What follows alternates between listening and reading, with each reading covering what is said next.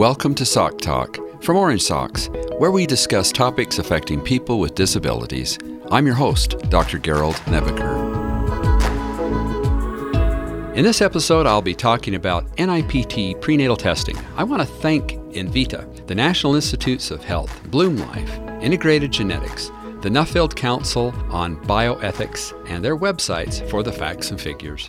So first off, NIPT is an acronym for Non-Invasive Prenatal Testing. This is a blood test that can screen for common genetic conditions like Down syndrome.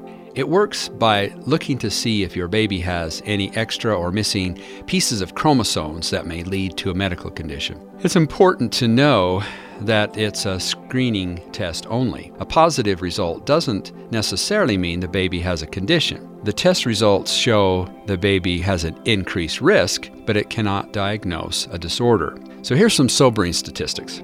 Many private providers state that the NIPT is 99% accurate or has 99% sensitivity. Here's the deal. The conditions the test purports to screen for occur in less than 1% of the children born. That means you could give a dummy test to 100 pregnant women and say to all of them, their baby does not have these conditions, although statistically, one actually would. And guess what? Your prediction would be 99% accurate.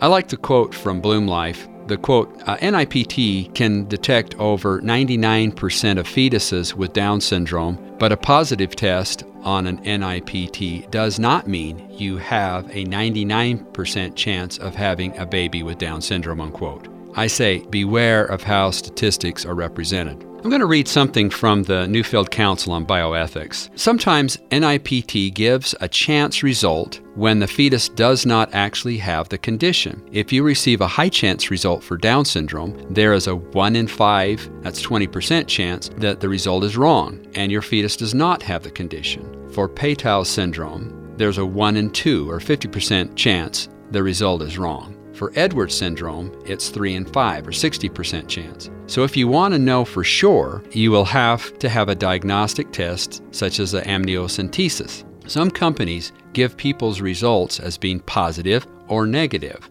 which as you can see is highly misleading or at best confusing, unquote. So why even have the test? The fact is there are some good reasons to and some good reasons not to. How exactly does the test work? I had to look this up.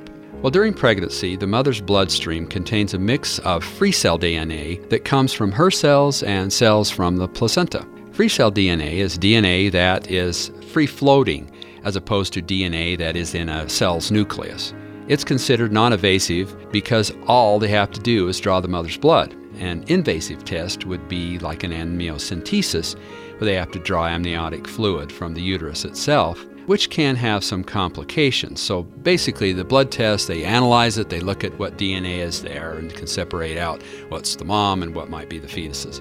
In the past, it was women who were 35 and older, who had previously had a child with a genetic disorder, or who had a family history that were recommended to get the test. But now the American College of Obstetrics recommends every mother, regardless of risk, get the test. Now I find this interesting in light of the possible false positives and negatives that I talked about previously. However, if it's just used as a screening tool where more accurate testing can be done, if indicated and desired, that seems to make sense.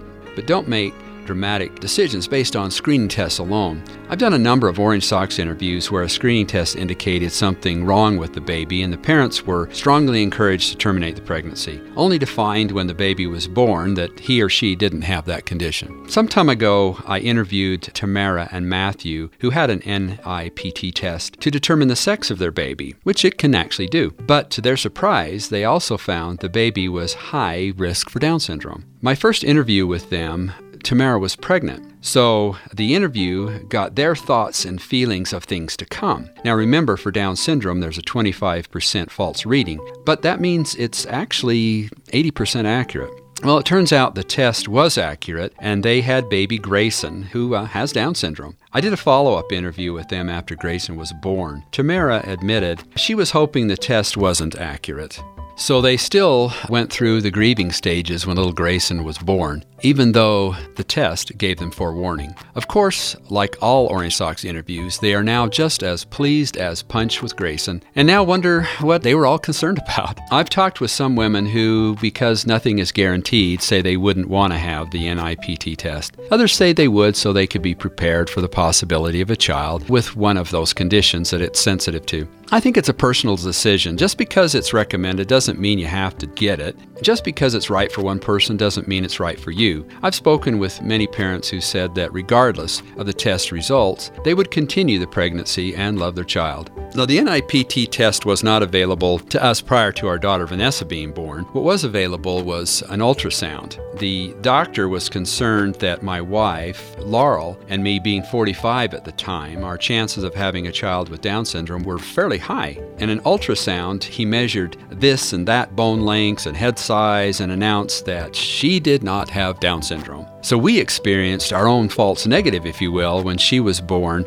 and had Down syndrome. Like Tamara, I went through the grieving stages, but like all Orange Socks interviews, I now wonder what I was so concerned about. That brings us to the end of this episode. Thanks for listening. Thanks for listening to this episode. Orange Socks is an initiative of Rise Incorporated, a nonprofit organization dedicated to supporting and advocating for people with disabilities. Follow Orange Socks on Facebook and Instagram, and visit our website, orangesocks.org, for more stories and to find national and local resources to help parents of children with disabilities.